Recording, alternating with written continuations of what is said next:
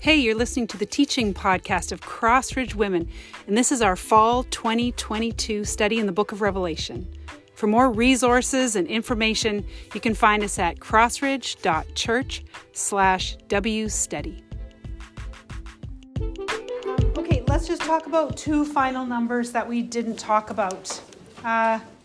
So there's 1/10 at the end, there's a fraction, and then there's 7,000.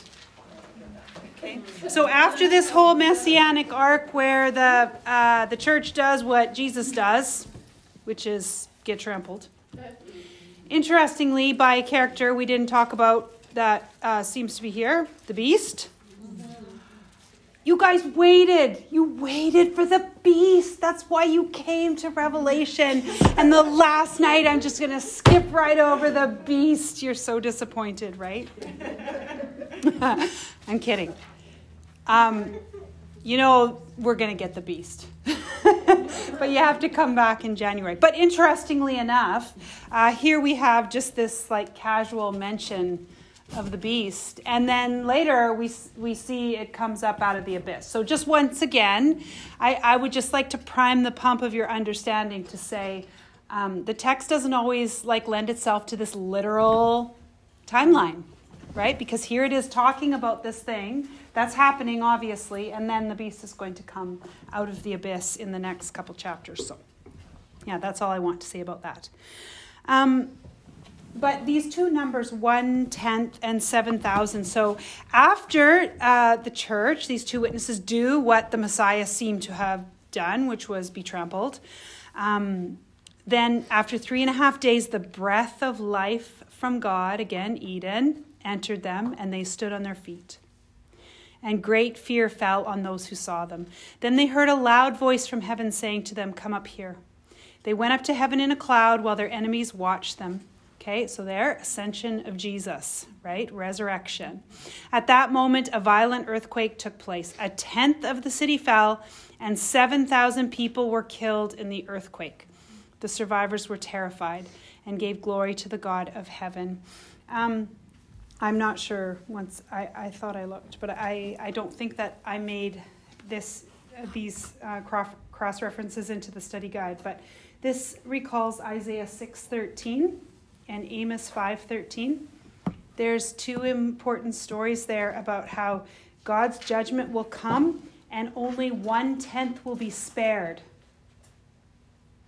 Then there's a story in 1 Kings chapter 19, verse 18, about God is going to judge the idolatry of Israel, and only 7,000 will be left after he judges. So Isaiah 6:13 and Amos 5:3 say that judgment will spare 1/10. And then 1 Kings 19:18 says God will spare only 7,000 in Israel after idolatry. And what has happened here in Revelation is that God has reversed the numbers. Okay, so instead of only 1/10 are spared, 1/10 of the city falls. And instead of leaving 7,000, only 7,000 are killed. So God's reversing the math, is what Darrell Johnson says. And again, like we've talked about, this limiting of the time, I think it shows mercy. The mercy of God, that it has said that this is what God will do in judgment, and he reverses it, and the smaller number is actually what is punished. Yeah. And also the most beautiful thing to see in chapter 11 is that after the witnesses do what Jesus did, right? And after this resurrection life, that the survivors are terrified and give glory to the God of heaven. So we said this last week, but after all the terrible judgments of the trumpets, people are just not repenting. And then after sacrificial love to death by the two witnesses, then actually people give glory to God, right? It is the kindness of God that leads us to repentance. Yeah. Okay, let's just look at the seventh trumpet here.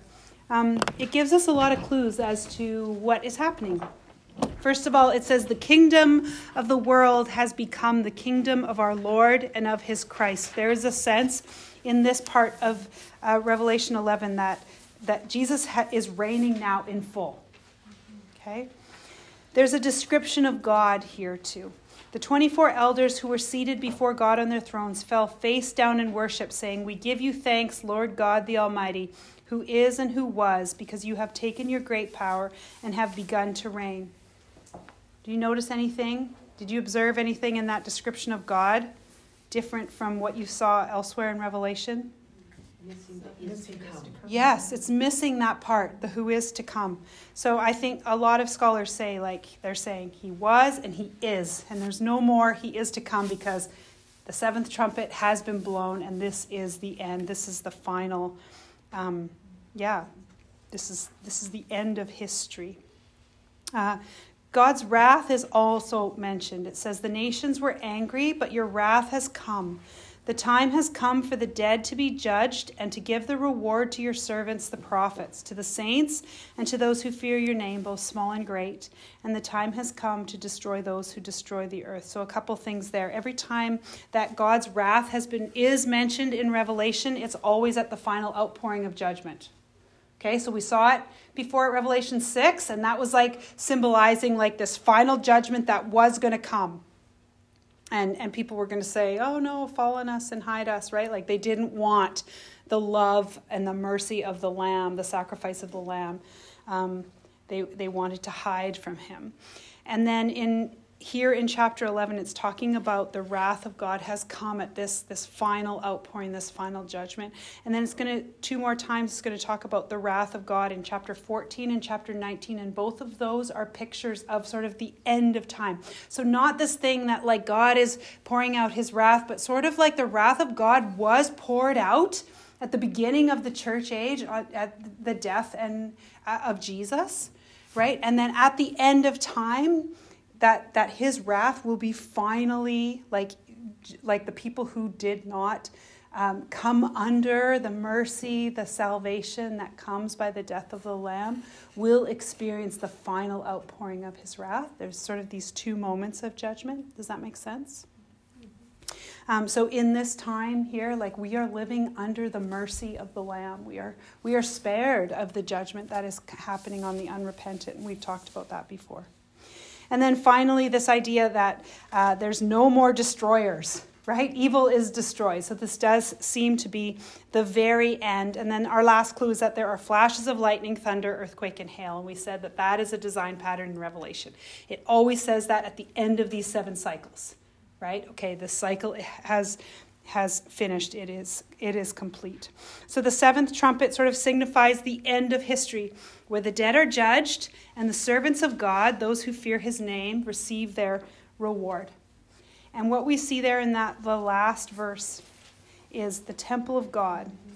Then the temple of God in heaven was opened, and the ark of his covenant appeared in his temple. There were flashes of lightning, rumbling, and peals of thunder, and earthquake, and severe hail. I think that the ark, this visible ark, okay, the temple is open and you can see the ark. Why can you see the ark when the temple is opened? Because Jesus tore the curtain. Right, because the curtain isn't there. You can see right in. There's no barrier into the Holy of Holies, right? The ark is there. So the visible ark, I think, is the perfect symbol to represent this idea of judgment and reward. So we understand the ark as judgment, I think, thanks to Indiana Jones, right? And the Raiders of the Lost Ark, and the face-melting judgment that comes in this idea of the ark. And this holy God judges sin. We know that from Uzzah, really. Now we're talking about the Bible again, right? Uzzah touches the ark, and in the holiness of God, he is struck dead because they were told not to do what he was doing with the ark, right, of the covenant. So we understand, I think, the Ark of the Covenant and this idea that it is judgment. But how is it reward?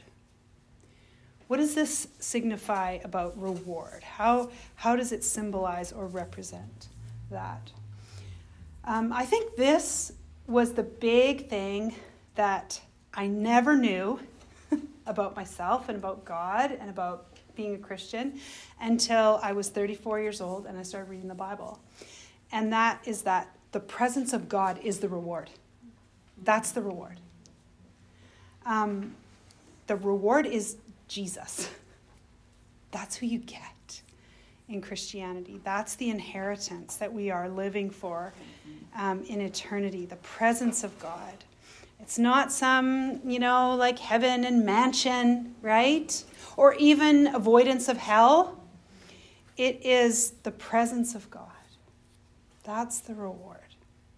The seventh trumpet sounds very much like the Song of Moses in Exodus 15. And Exodus 15:13 says this: "With your faithful love, you will lead the people you have redeemed.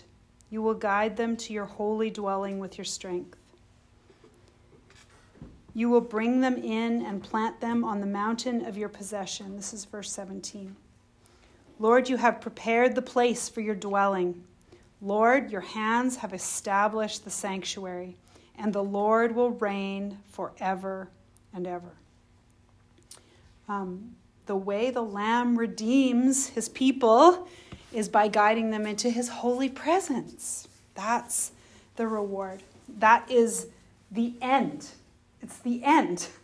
So here we are at chapter 11 of Revelation, a 22-chapter book, and we've reached the end, which is super fascinating. And what you will find out as you turn the page to chapter 12, if you come back and join us for the second half, maybe I'll just leave that up to you to see what happens then when you turn the page. If we've got to the end and we're only in chapter 11, what is going to happen next?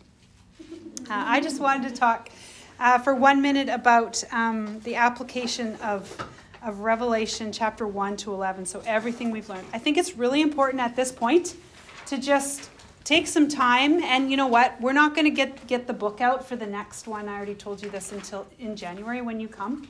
So you have some time to sort of process what you've learned. And I think it'd be really good for everyone to just sit and think about, like, what's my application?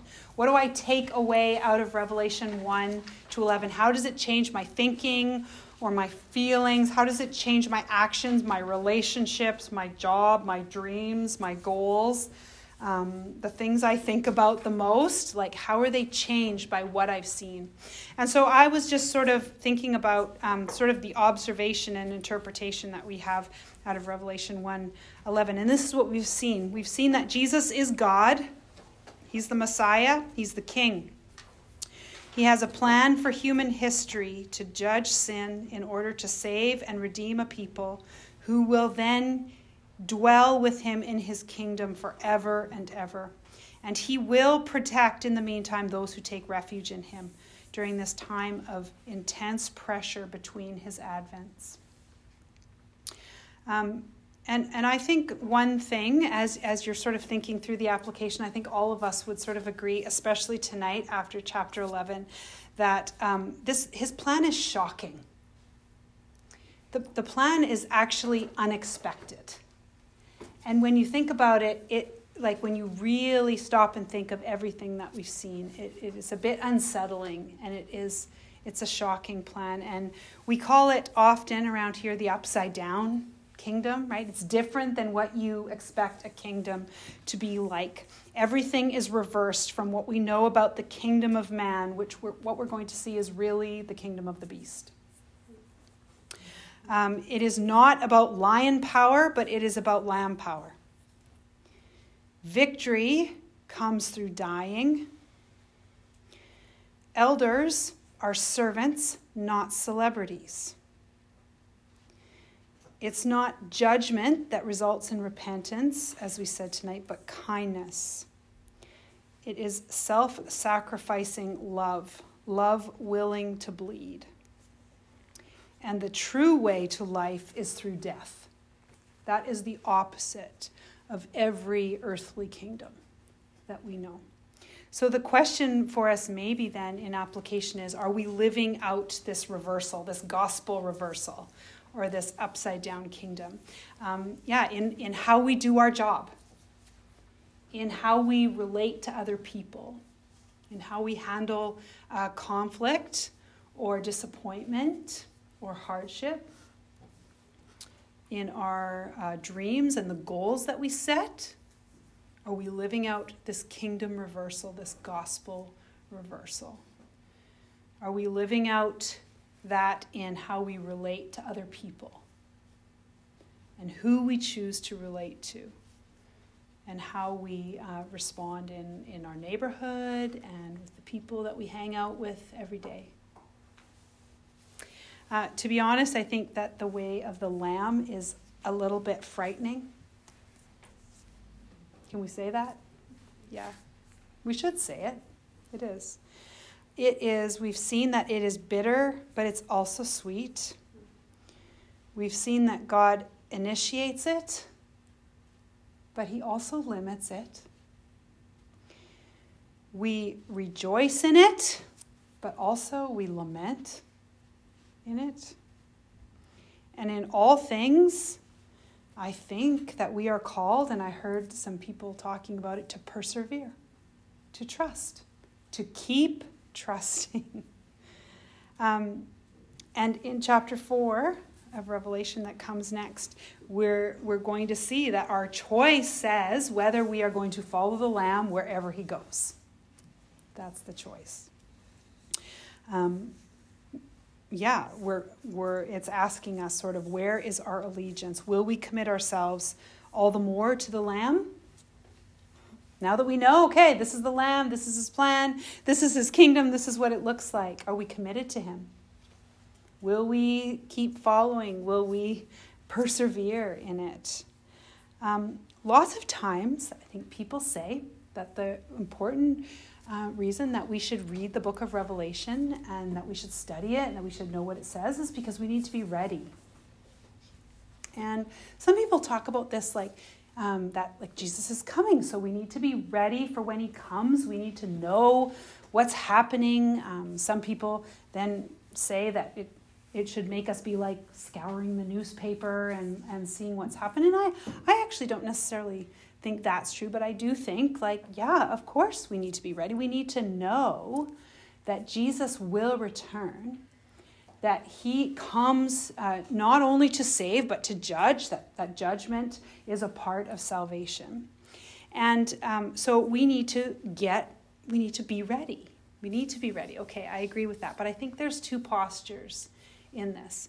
And one posture sort of says that how we be ready after reading this book of Revelation is that we watch for maybe false teachers or the signs, and we really try to point out who it is that is not, on the side of the Lamb, on the wrong side, or maybe on the beast side, or maybe the beast himself.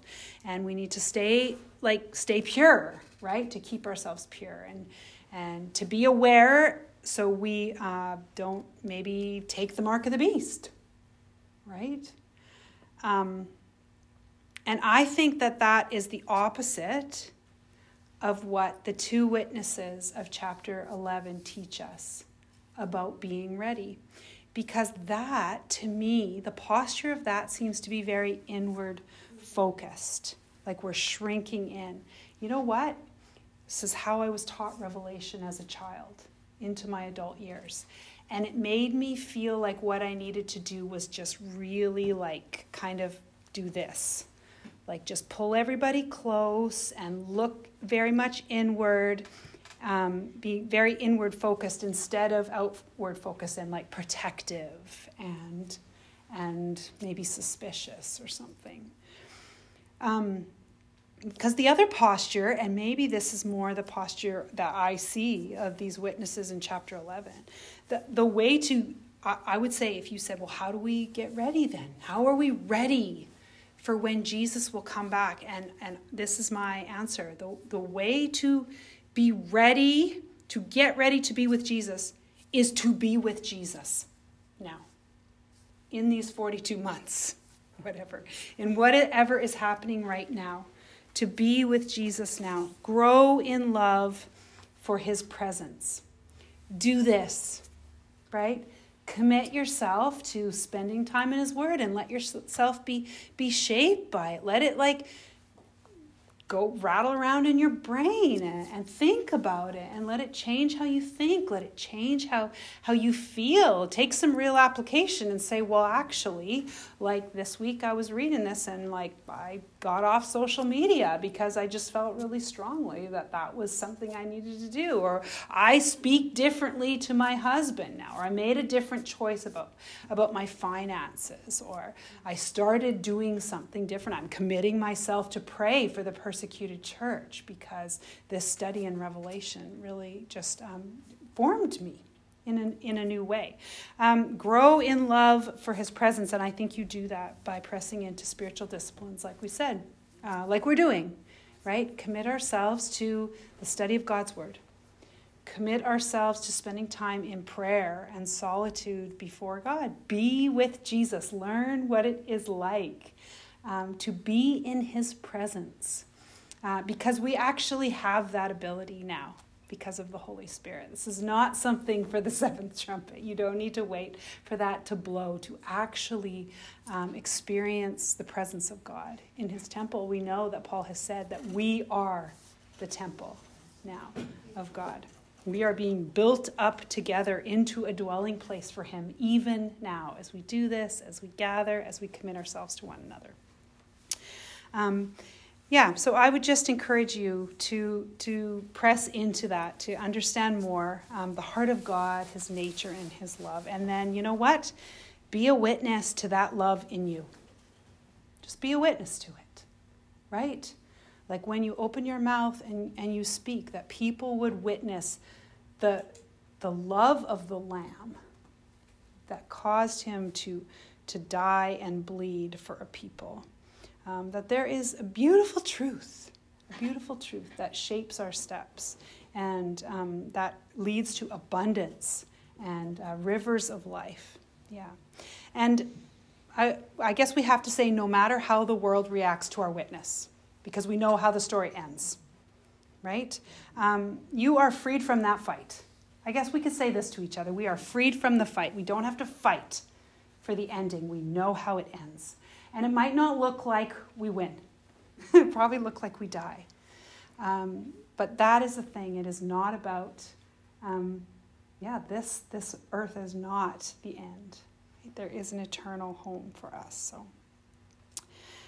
you know the ending, and this is the ending. The kingdom of this world has become the kingdom of our Lord and Christ. To him who loves us and has set us free from our sins by his blood, and made us a kingdom and priest to his God and Father.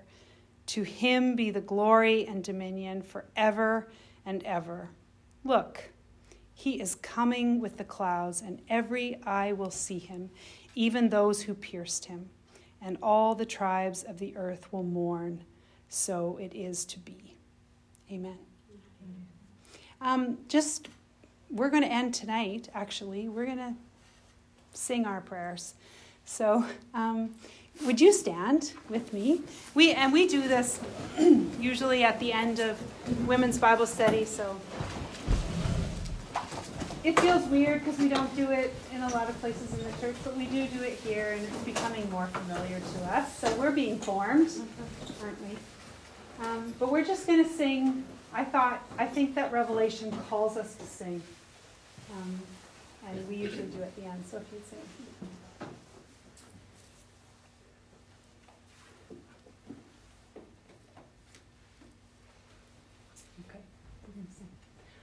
Oh, come, let us adore him. Oh, come, let us adore him.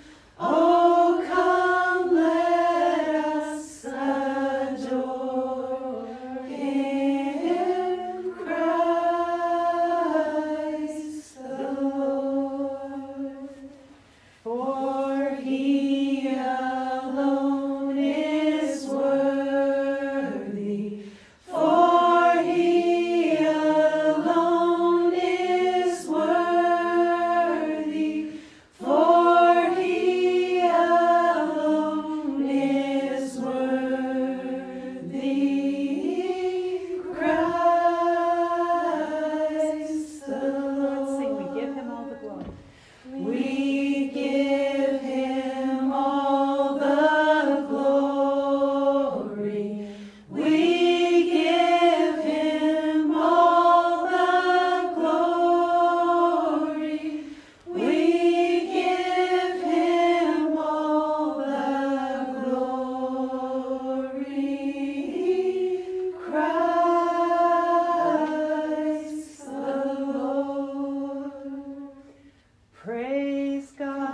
from whom all blessings flow. Praise him, all creatures here below. Praise him above, ye heavenly hosts. Praise Father, Son, and Holy Ghost. Amen.